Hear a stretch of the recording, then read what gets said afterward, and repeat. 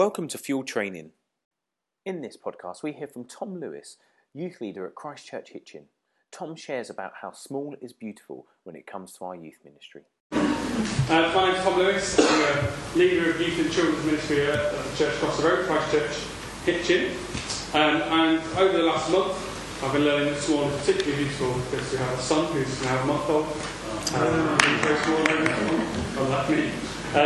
I also have a son who's 2 and a daughter who's 3. If I fall asleep halfway through the talk, you'll understand the reasons why. Okay, what I'd like to do first of all is we're going to have to be quite quick on this, so you've got 30 seconds to turn to the person next to you.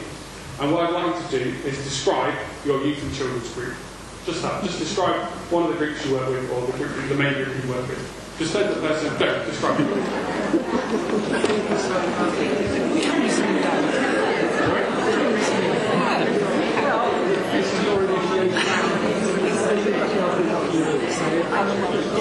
We normally have around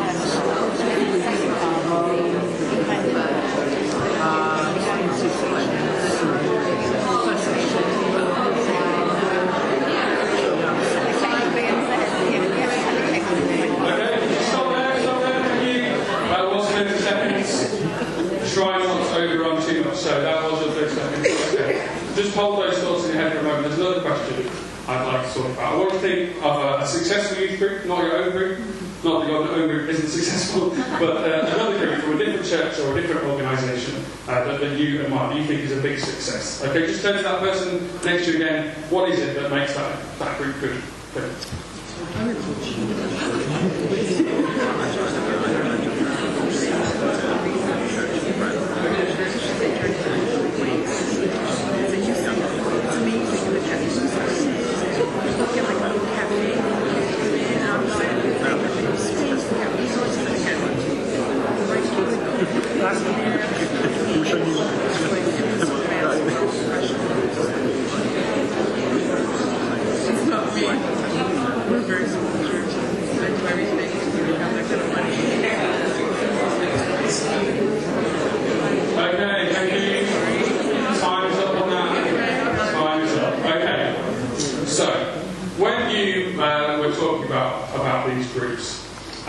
Let's take the second question first. That's the obvious way to do it, isn't it? The second question first. How many of you talked about a group that attracts a lot of young people? How many of you, when you thought of a successful group you admire, just put your hand up in the air, how many of you thought a large group? Okay, interesting.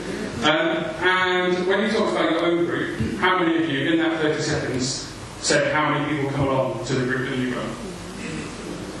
Quite good again. It's interesting, isn't it, that quite often in those conversations, when we're talking about the groups that we run, one of the first things we say is, well, we get about 10, 15 to that, and we were slightly tempted to bump up that number a little bit as well. 10, 15, sometimes 20, never 20. What we want to do is, we think numbers are important, we think numbers are impressive, and sometimes it seems easy and obvious. The best way to assess the health of a youth and children's ministry is numbers. If you've got a lot of young people coming, it's a successful group. If you only have a few, then it's not so good. What I want to say today is that maybe we've got that a bit wrong. Maybe numbers are actually not the hallmark of success in ministry. Maybe not even a good guide at all of what is a good youth and children's work. Attracting large numbers of young people perhaps shouldn't be the thing we aspire to. Now, it's true that a big event is lots of fun. A big event is exhilarating, it's a great thing to be part of. A good crowd gives lots of possibilities, lots of excitement, really good atmosphere. But the desire for something big to be happening shouldn't be the aim in itself. And there's this sort of pressure on us as youth and children's leaders that we need to attract more and more young people. I wonder if you've ever turned up to one of your events and you've got there and you've got this great idea, you've got lots of things planned, this really exciting evening, and then maybe 2 or 3 young people turn up and you feel, don't know, is it really worth it? It's just that is the problem, if you like, one of the problems with valuing numbers so highly. But when we get a small number, we don't value them as much. We're a bit disappointed at the start of the session, and we don't give it our all. And maybe if we continually get low numbers, we start to put a bit less effort in, because it's just not worth it if you're only getting 4 or 5, is it? We're chasing the big groups, and we worry not about the people who are there, but the people who aren't there. We start trying to think of new, big, exciting ways to bring more young people in, when perhaps what we should be doing is investing in the 3 who are there. It's funny, isn't it? When we look at schools for our children, one of the things we try and find are small class sizes. But in church, all we want to see the biggest groups possible. If your child had 50 other children in her class at school, you worry about her ability to learn anything. But if your child has 50 young people in her group at church, do we worry about it? It's interesting, isn't it? I think small groups are much, much more effective. What we want to be doing is trying to share the gospel with as many people as possible. I absolutely agree with that. But the Great Commission says that Jesus is calling us to go and make disciples. Disciples being the key word there. We're not called just to go and sort of shout Jesus at as many people as we can, although maybe that'll be a fun game for a Friday. What we're called to do is make authentic, real disciples. And that takes time and effort, and simply cannot be done effectively in a big group. And that is why small is beautiful. I recently heard a talk from an American leader called Brian McLaren. He'd been looking at 50 years of research from the Lutheran Church in America. And there were 2 quotes that I took away from there that really stuck out in my mind. And 2 really kind of quite challenging things, actually. And this all came out of the research this church has been doing. Basically, they take registers of every single meeting. They know exactly how many people are at things. They even know where people go when they stop coming to their meetings. They're very, very thorough on their research, which is why it's so interesting. So the first quote that he gave was this, that the larger the youth group, the higher the percentage of church dropouts. So the larger the youth group, the higher the percentage of church dropouts.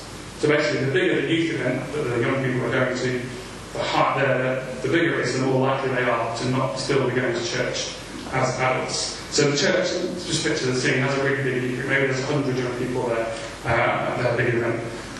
From the outside, it looks fantastic. 100 young people coming every week. But dig deeper, and you have to ask, why are these young people coming along? Are they coming to grow in their faith? Or are they just coming to see their friends? Or just to be part of a big event? Or just because their parents say they have to? With a group that size, perhaps it's hard to know the reasons why people come. It's hard to get to know the young people themselves. If you've got a group of 5 meeting together faithfully every week, you will know them better. You will know the reasons why they are there. You will be able to help them to grow in their faith. The second fact was this, was that a teenager who regularly attends a church with no youth ministry is more likely to continue in faith as an adult. A teenager who attends a church with no youth ministry is more likely to continue in faith as an adult. That's weird, isn't it? All the effort we put into doing the things that we do, and if you're a teenager at church with no youth group, you're much more likely to still be in church as an adult. And that doesn't mean we should all stop doing the things that we're doing. What it means is that if you're a teenager who's going to a church that offers you nothing age relevant, that when you get to being an adult, you're still going to be happy going to that church or going to a church. You're still going to be, basically what it means is the person who's going is already a disciple. They're already looking for something more and something else. If you're a teenager and you're going to a church full of adults, there isn't a program targeted at you, then you must be a disciple. You must have found something else worth sticking around for. So it's not big and shiny, but it is important. So a successful youth ministry, I would say, has to be founded on growing disciples. We shouldn't be aiming to bring as many people into our group as possible. We should be working to enable every young person who is part of our group to grow as a disciple of Jesus. Now I think there's 3 key relationships that help this to happen. The first, I'll take it a little bit. One with the peers, one with Jesus, and one with leaders. So that's 3 key relationships. The first one is that we want to grow good relationships between young people themselves. So we run age-specific events so that children can spend time with their own age group doing relevant activities and engaging with faith in a way that is relevant to them. And from doing that, what we hope is that age group will form a group. They will become friends. Yeah, that's kind of obvious, isn't it? This relationship is vital, because if they're not going to come to a group if they don't have any friends, if you don't feel able to make new friends, or have friends already, then you're not going to stick around in any group, are you? It's no fun to be lonely. we need to find ways to encourage young people to get to know each other better. And within a big group, that's quite difficult to do because there's so many different people, so many different things going on, that it's quite difficult to build authentic relationships between young people. What we find is that often relationship grows kind of on the outside of the things that we've planned. So if we've got a programme that's an hour and a half long, and that whole 90 minutes is full of activity, full of different things going on, with no break in between, then actually it's quite difficult for young people to form friendships together. All they're going to get is the club energy from the games or the kind of knowledge from the discussion. It's the space between those things that is often where friendship is really built. We run a Sunday night group for 11 to 13-year-olds, and it took them quite a long time to kind of form together as a group. We did lots of different things and lots of activities, and the thing that really made the difference was hide and seek.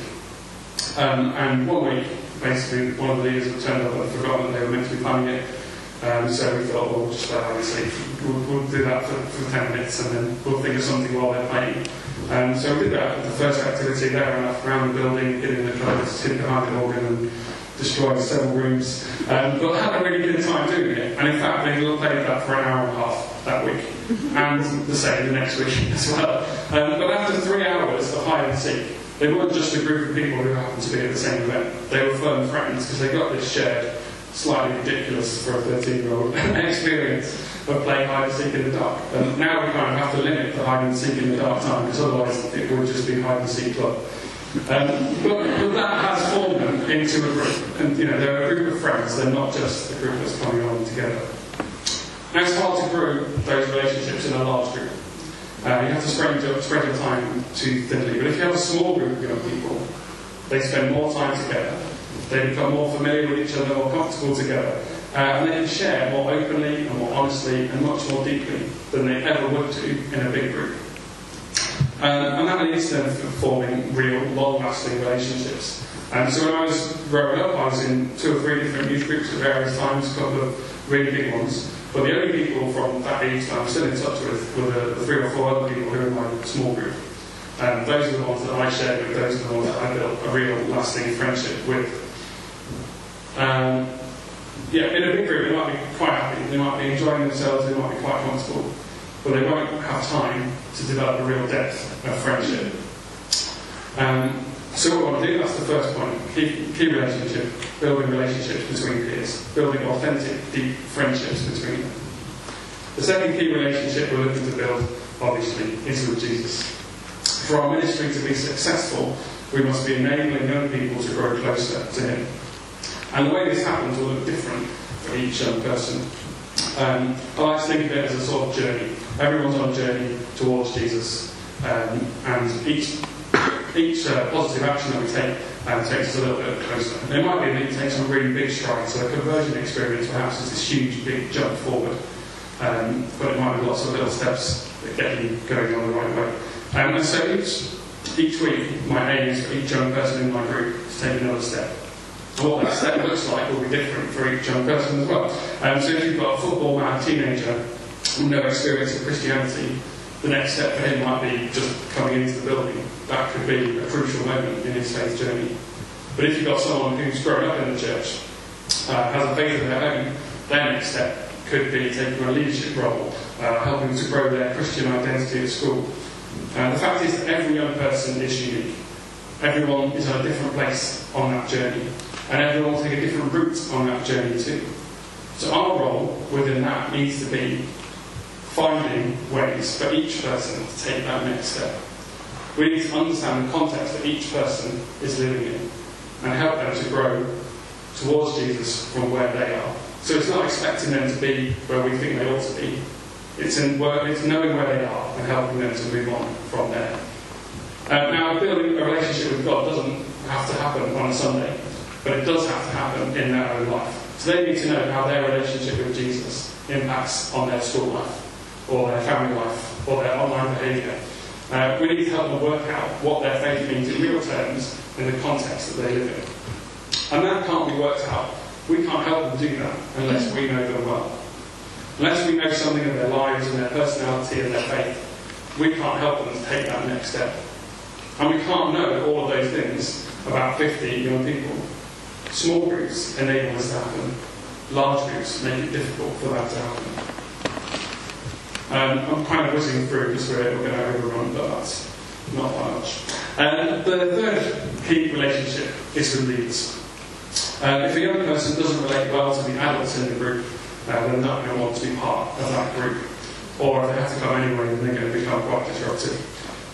So think back to the days of your youth, to the events that you went to. Who do you remember best? Which leader do you remember best? I would guess it's the person who took time to get to know you. The person who was there when you needed him to be there. The one who you got on with particularly well. A good leader with an adult can obviously help young people through struggles in other relationships. When their peers bully them, a good leader can be there to support them. When their faith is on the rocks, a good leader can reassure them. We need to find time to invest in our group. Don't just run the programme and step back. Play the games together. Get involved in what's going on. Chat to them in the downtime. Don't just spend time talking to the other leaders, but try to build relationships with the young people too. This is something that's much easier to do with a smaller group. Even if you've got a big group, try and divide it up into smaller groups so that you know which young people you are focusing on, which ones you need to get to know, which ones you're looking to build a friendship with. The one thing that makes the biggest difference to a youth and children's ministry is time. To get to know young people or children, you need to spend time with them. And the only way to build authentic relationships is through time spent together. And we live in a very busy culture, not one that leaves us much time for ourselves with jobs and families and church. There isn't much spare time available. And I wonder whether that's consequences. One of the reasons why there's less young people in our churches than there used to be is because we have less time to spend with them. We don't have the time to invest in them. And to young people, being too busy often equates with not caring. Now, I know that we're all busy people. We have pressures at work and at home and at church. But if we're serious about growing young disciples, then we need to find ways to spend more time with them. And you can't do that effectively in a large group. Finding ways to spend time with 3 or 4 young people who you can really invest in will make a massive difference to their lives. So our groups need to be trying to build all of these different relationships. And if we miss just one out, the group will suffer. A group with no peer relationships is hardly a group at all. A group with no desire to grow closer to Jesus is missing the point. And a group with bored leaders will be bored. To grow young disciples, we need to grow authentic friendships between them, authentic faith within their own context, and authentic relationships with key adults. Authenticity is something that's very hard to achieve unless you have a personal relationship with that person. It becomes difficult to deepen friendships in a large group because there's just too much going on. It's harder to grow your faith because there's so many different distractions. It's hard to build a relationship between yourself and a young person because you have to do crowd control all the time. So what do we do about it? Well, first of all, apologise if I made you feel guilty. Just because you've got a big youth group doesn't mean you're a failure. That's quite important. What I'm trying to show is that we need to have a different focus, a different measure of what success actually looks like. It's absolutely not about the number of young people that come to your group. It's about the way that you work with those young people. If you've got a big group, try and find ways to break it up so that it becomes possible to build authentic relationships. If you have a small group, be proud of the group that you're working with. Invest your time and effort into them. Look at the activities you do. What can you drop? Strip it down to the essentials so that you can create time together. Time that you can spend with young people and time that they can spend together. Time where all of you can journey through your lives together. You don't necessarily need to do more or bigger events. What you do need to do is spend time together. Think really carefully about the things that you do. Talk to your young people about the way that you do the things that you do, and how can you make the time together better? How can you make more time together? And how can you, this is a really hard question, what can you do to make leaders and young people want to spend time together? If you get that is an amazing breakthrough. When you're thinking, don't be limited by what's gone on before. Don't be constrained by this idea of what children's work should look like or what a youth group ought to be. Sit down with the young people and do what works for you and them. In the end, I think what we're looking to get to is a place where it's no longer leaders and kids, but where you're simply a community who loves to be together and loves Jesus. As we come to the end of our time together, I feel I should be honest and say that I do agree with everything I've just said. I do believe that, but I haven't managed to achieve it in my own work yet. We're working towards this. We're creating more space in our events. We're putting effort into creating more time away from the events together. We're consulting with our young people on how we can do this and trying to find ways that we can build relationships better between them and between adults and them too. I don't know what it's going to look like at the end. I don't know what our youth ministry will be. And I doubt that perhaps that we'll ever get to the end, because young people are constantly changing. They're growing up and leaving, or they're just changing every week anyway. And I think we need to be prepared to change with them. We need to not expect to have a strategy that will always work. We'll always be ready to change with the people who are involved. So we're not there yet, but we're on a journey, and we're journeying together. We're journeying to try and become a community that loves being together and loves Jesus. There's a fantastic book called Youth Ministry 3.0 by Mark Osterrecher.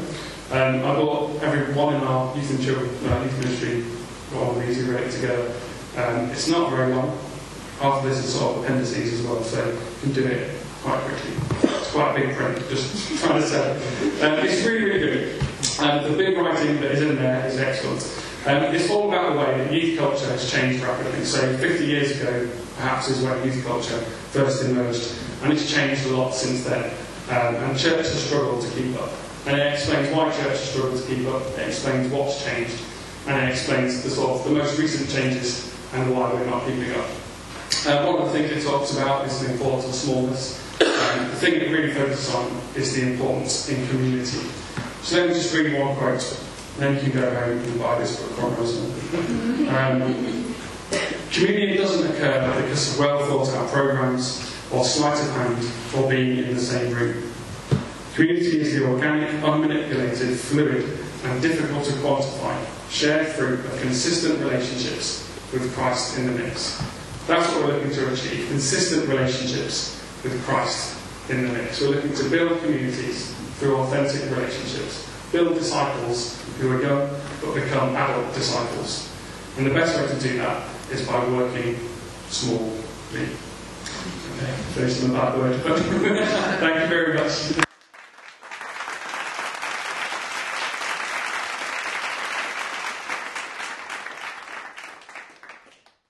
Thank you for listening to this Fuel Training podcast. Our next Fuel Training evening will be on Tuesday the 24th of September. More details to follow shortly.